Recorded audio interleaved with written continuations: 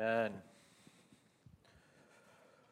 Well, good morning. As we get into our passage this morning, we're going to be in Galatians chapter 4, verses 21 through 31.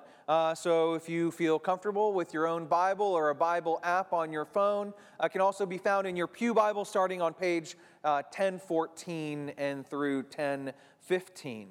But today we continue our journey through this letter to the Galatians that Paul has written in his great concern for what is happening among the church in Galatia. You see, he cares greatly for them and everything that is going on. And yet, the entire point of this letter is actually to encourage the Galatians to return to the gospel. So as much as Paul is trying to bring correction to the Galatians, he's also trying to encourage them to remember what it is that they believed at first, to remember this gospel that they received. And along this way, along this journey, we keep asking ourselves the very question, how does the gospel teach us to live? What is the gospel calling each and every one of us to in our lives and in our walk with Christ? And we keep repeating it week after week, and I'm sure it is getting exhausting at this point to keep hearing it. But the primary idea of what the gospel is teaching us to remember is that it's God's work, not mine. God's work and not yours. God's work, not ours. That God did the work that justified us, sanctified us, and saved us. It's not on account of anything that we did for ourselves. But we keep saying it week after week because even in my daily walk, I have to be reminded that it is not my work. That it's not about what I do. It's not about the things that I accomplish that garner my justification, that solidify the relationship that I can have with Jesus Christ. In fact, for each and every one of us, it is all about the truth of the work that Jesus did on the cross, guaranteeing our righteousness. That we don't end up believing somewhere along the way that we can create our own righteousness within ourselves by doing good works. And so this past week, Paul re-challenged the Galatians again to see that there are two religions in the world that are fighting for their heart. And in the same way, there are two religions fighting for ours. There is the religion of the world and the religion of relationship. That is a relationship with Christ. And in the religion of the world, we saw Paul pushing back about how it's so easy for us to create idols within our hearts, how we create idols in our own image, and how we want to follow them, and how society and culture and the world around us tell us the idols that we should follow. And in embracing those idols, we make enemies of the truth. We take a stance and deny the truth of the gospel, the truth that Jesus came to give us, and instead of embracing it, we embrace truths of the world, the truths of society, and the truths of culture through our own idol worship. But then the opposite thing that Paul brings to his letter to the Galatians is that it's about a relationship. The other religion competing for your heart is a relationship with Jesus Christ. That is a relationship with the Father and the Son and the Holy Spirit, one in which calls us deeper into the knowledge and truth of the one gospel. Not a gospel of works, but a gospel of relationship, one that recognizes that He paid it all so that we don't have to, simply because we cannot. And so today, as we turn to our passage in Galatians chapter 4, 21 through 31, Paul is once again challenging the church in Galatia through the story of Abraham and Hagar and Sarah.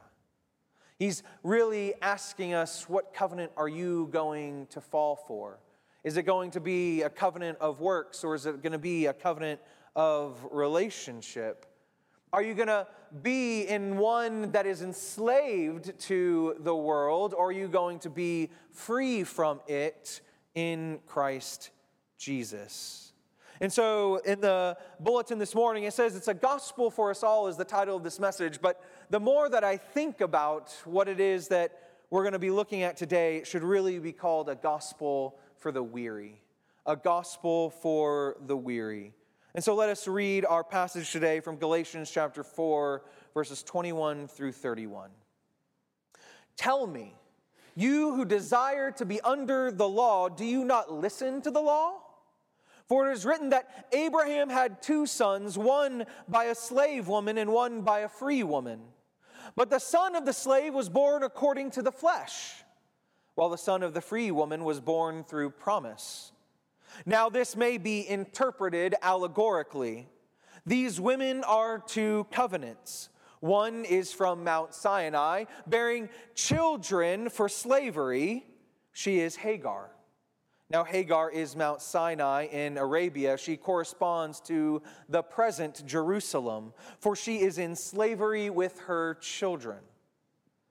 But the Jerusalem above is free, and she is our mother, for it is written, Rejoice, O barren one who does not bear. Break forth and cry aloud, you who are not in labor. For the children of the desolate one will be more than those of the one who has a husband. Now you, brothers, like Isaac, are children of the promise. But just as that time he who was born according to the flesh persecuted him who was born according to the Spirit, so also it is now. But what does the Scripture say? Cast out the slave woman and her son, for the son of the slave woman shall not inherit with the son of the free woman. So, brothers, we are not children of the slave, but of the free woman. Let us pray. Good and gracious God, I ask that you, with the power of your Holy Spirit, would be present and among us this morning. God, as we read this word, this challenging word to us, as we hear these words and we wonder, how do we respond to them? God, that you would make it clear and true. Because, Lord, even now in the presenting of this word, I feel the weariness in my own heart. But knowing that your gospel provides power and peace, I pray that you would be with me and with us for the hearing of the word this morning. And so, Lord, be glorified. Be glorified in the Father and in the Son and the Holy Spirit. Amen.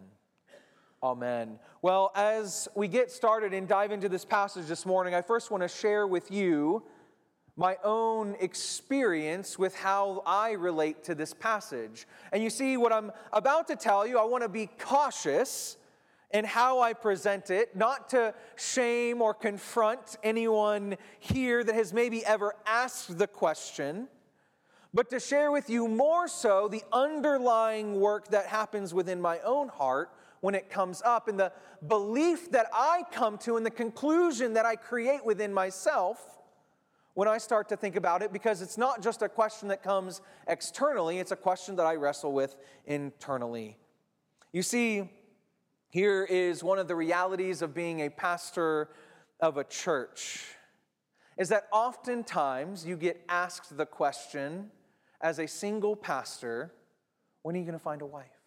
When are you going to get married? When are you going to start a family and have kids and raise them as a part of this body?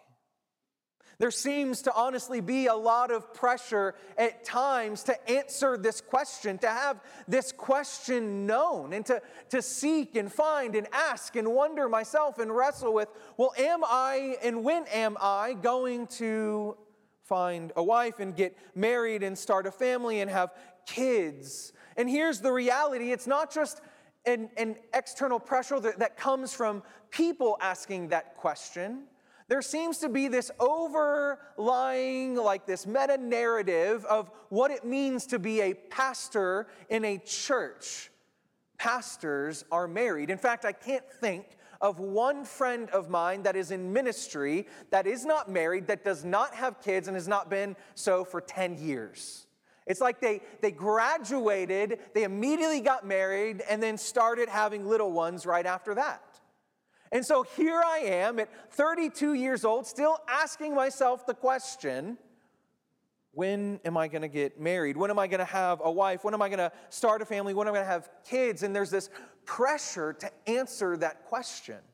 There's this pressure that almost seems that in order to be a good minister, one has to be married. One has to have a family. That part of being a pastor means to have had children, to have a wife whom you are doing ministry with. And I have to be careful because all these external and internal pressures and things that I pursue end up being a way in which I will question the validity of the ministry to which I have been called. I have a friend that actually wrote an article for a online kind of like Christian blog about this very topic, about the very question of, does it make me a bad minister of the gospel to not be married? Why does it seem that there's this question that you have to be married to be a great pastor? In fact, there are so many mixed messages about being in ministry and the validity of your ministry and marriage that there are even moments when I was going through maybe a job search process where there were applications that literally said, do not apply if you are not married.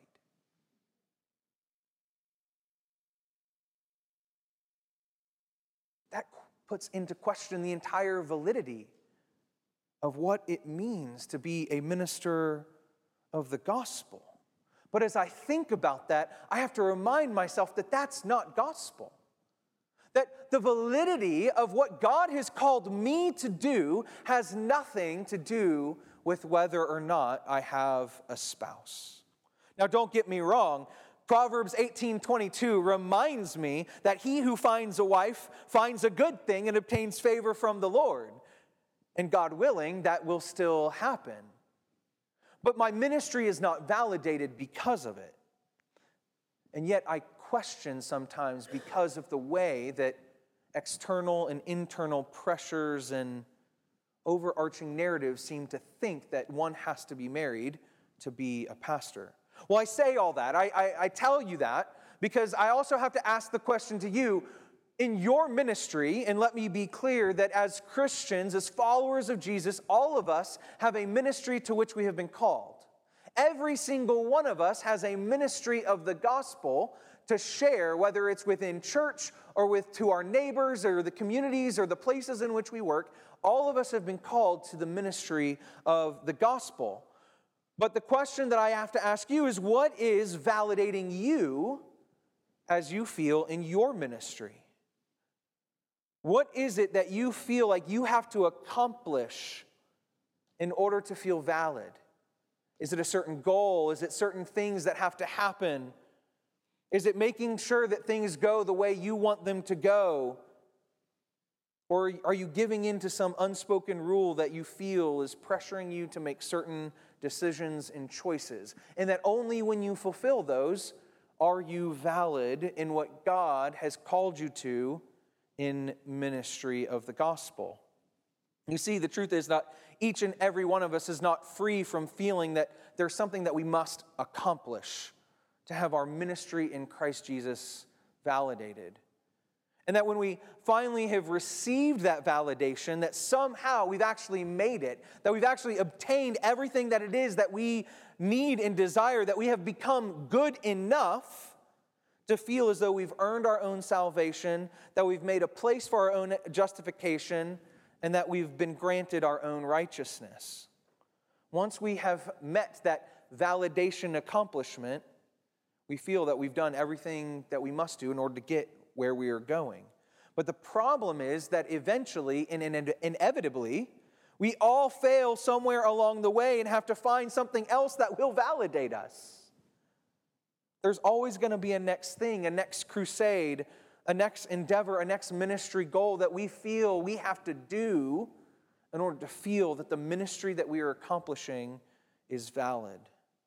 And so as we turn to our passage today, I want us to see how this actually plays out in the narrative of Abraham seeking a son through a promise by God through Sarah, but attempted by a work in Hagar. And so let us take a look at our passage again today. And so it opens up again by Paul asking the Galatians the question, "Tell me, you who desire to be under the law, do you not listen to the law?" Again, Paul is confronting this idea that the law somehow is holding them to a belief and a standard by which they have to accomplish in order to be in relationship with Jesus, in order to actually fulfill this need of the gospel. Paul is confronting them. Do you really want to be under this law, this thing that is enslaving you, apart from relationship from God?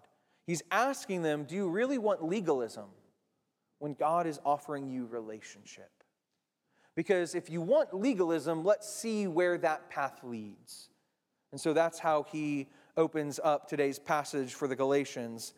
And so then he continues, "For it is written that Abraham had two sons, one by a slave woman and one by a free woman.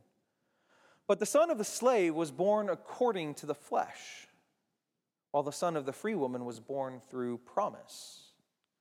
Now this may be interpreted allegorically. These women are two covenants." I want us to really understand the context in which this passage is taking place, what the narrative that actually happened, because first and foremost, we need to understand that this is something that happened historically in the Old Testament. Paul is taking it out as an illusion, as something to be seen for what it is to live according to the gospel, but we also have to see it for what it is. That is, being able to see the allegory, that is, Paul is saying, one, Hagar is enslaved and bound by the law. It's showing us what it looks like when we choose works over gospel. And then Sarah is the other, on the other hand, is what it looks like when we allow God to be our God-given righteousness, our God-granted grace. One is the gospel and one is the anti-gospel. But inasmuch as we see it as allegory, we also have to see and understand the pain that was caused in Abraham's own pursuit of righteousness, in his own personal work. That is to say, understanding this story in the context is to recognize and realize that though Paul is using this as an allegory to display Hagar in a negative light, while Sarah was in a positive light, we also have to understand that what happened to Hagar was in and of itself wrong. She was an innocent victim of Abraham's and Sarah's desire to work out their own blessedness, to work out their own righteousness. When God had promised Abraham and Sarah that they would have a child, instead they tried to make it happen on their own accord by turning to Hagar. And that's something that we have to understand, that in this process, in this pursuit, that along the way, if we are pursuing our own self-righteousness, that if we are going after our own thing to think that our own validity in ministry is what validates us, what causes us in these goals that we're trying to accomplish, what could ultimately happen in our pursuit of that own self-righteous work is that we run people over along the way. We hurt people along the way. We lose sight of the gospel along the way simply to pursue what we want, simply to do what it is that we desire instead of actually seeing what it is that Christ is calling us to. And so in the story of Abraham and Hagar and Sarah, Abraham and Sarah ran over Hagar in their pursuit for their own blessedness, when God was saying all along, I had a different way. I had a better way. And so, as we keep that in mind, let us go forward as to what the allegory of the message is that Paul is saying. He said that one is from Mount Sinai bearing children for slavery. She is Hagar, and now Hagar is Mount Sinai in Arabia. She corresponds to the present Jerusalem, for she is in slavery with her children. But the Jerusalem above is free, and she is our mother. And so the allegory then plays like this. So we have Hagar, who is the slave to work, to pursuing your own righteousness, to going after that which God promised on your own terms. Abraham and Sarah pursued childbearing by using Hagar for that end. And so Hagar then becomes a representation of works righteousness, of how when we try to validate ourselves and go after what God has promised on our own terms, we end up doing all the work in our own strength and forget that God had a better way. And so Paul says, and he relates this to the current Jerusalem, meaning that the Jews that are bound under the law, those that have chosen to use the law by which they validate their relationship and their religion to God. Or we could be like Sarah, the one who God had always intended to be blessed by the grace of God, by the work of the Lord, that in her barrenness, which she looked completely hopeless to ever bear a child, that in her weakness as a woman, because in antiquity, a woman's worth was based in her ability to bear children. And so what looked weak to the world, God wanted to make strong. God wanted to use His ability to prove Himself faithful, to prove that everything that we could do and pursue can be in Him and not in our own desire and work. And so we see that God worked in Sarah, for she corresponds to the Jerusalem that is above, that is the Jerusalem that is in heaven from Christ Jesus, and how the work that He accomplished is the gospel reality for each and every one of us.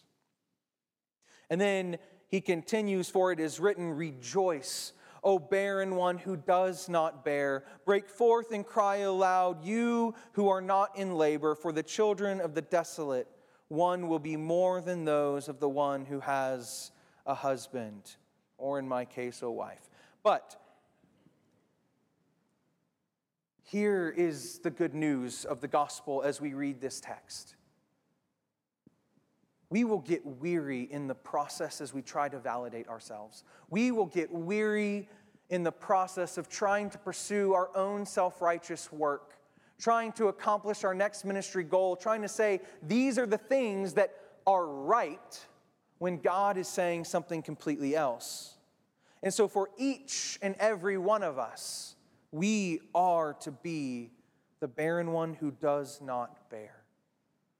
We are to be weak so that God can be made strong. The truth of the gospel is that in our weakness, in our brokenness, in our barrenness, we cry aloud to the Lord to see what it is that He wants to do. It is not so much about our desires and our work and us trying to validate ourselves, so much it is allowing ourselves in our weakness to cry aloud to God, oh Lord, I am weak and I am barren and I cannot do this. Can you though?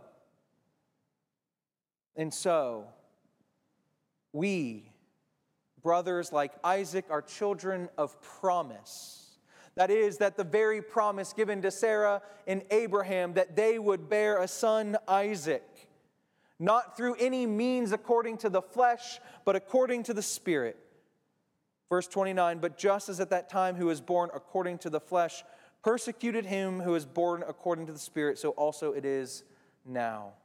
And so we see then that for those of us that choose to be weak according to the world's eyes, will eventually be persecuted by that world.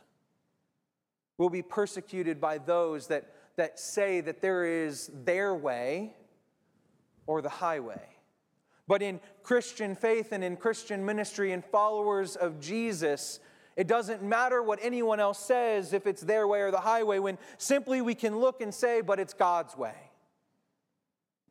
And if we pursue God's way, then certainly we will see that those that want it their way will persecute us. And yet, when we turn to the Scriptures and we look at the gospel and its truth in its full form, it doesn't matter if we are seeking our own self-validity as long as God in the gospel is being revealed. And so what does the Scripture say? Verse 30, cast out the slave woman and her son, for the son of the slave woman shall not inherit the son of the free woman. And so, brothers and sisters, we are not children of the slave, but of the free woman. And so what does this mean for us as we finish this passage? Quite simply this: as we look to Jesus, let us be reminded that our validity toward the gospel and toward the kingdom isn't in our own self-appointed goals and accomplishments. It's not about the things that we have that make us look like we're good at what we do. It is simply that we give everything to God and allow Him to work in us and through us. That we would be those that are validated simply because God said He would, and He did. Not because we tried to earn it for ourselves. Because when we try to earn it for ourselves, we simply become frustrated when it doesn't go the way we wanted. We get frustrated because I'm still single. And yet the Lord has a better plan, a better way, a better gospel that reveals truth in time. And so let us as a people, as a congregation, choose Christ. Choose relationship with Him. Choose gospel ministry, that in the weariness of trying to earn validity for ourselves, let us know that we can rest in our Savior. That if we had just been the one that never said, well, let me try to do it on my own as Abraham did, what would have happened then? And so let us as a church also reach out to those, our neighbors, sharing this same gospel truth that there is nothing they have to do. There's no accomplishment or goal to be a follower of Christ Jesus. It is simply to say, Jesus, I follow you.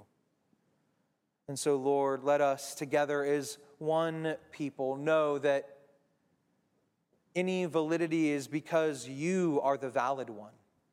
Because Christ, you on the cross accomplished all the work. You paid for all our sin and granted us infinite mercy and grace. And so be with us this day, Lord, as we seek your face more and more. It's in Christ's name we pray. Amen.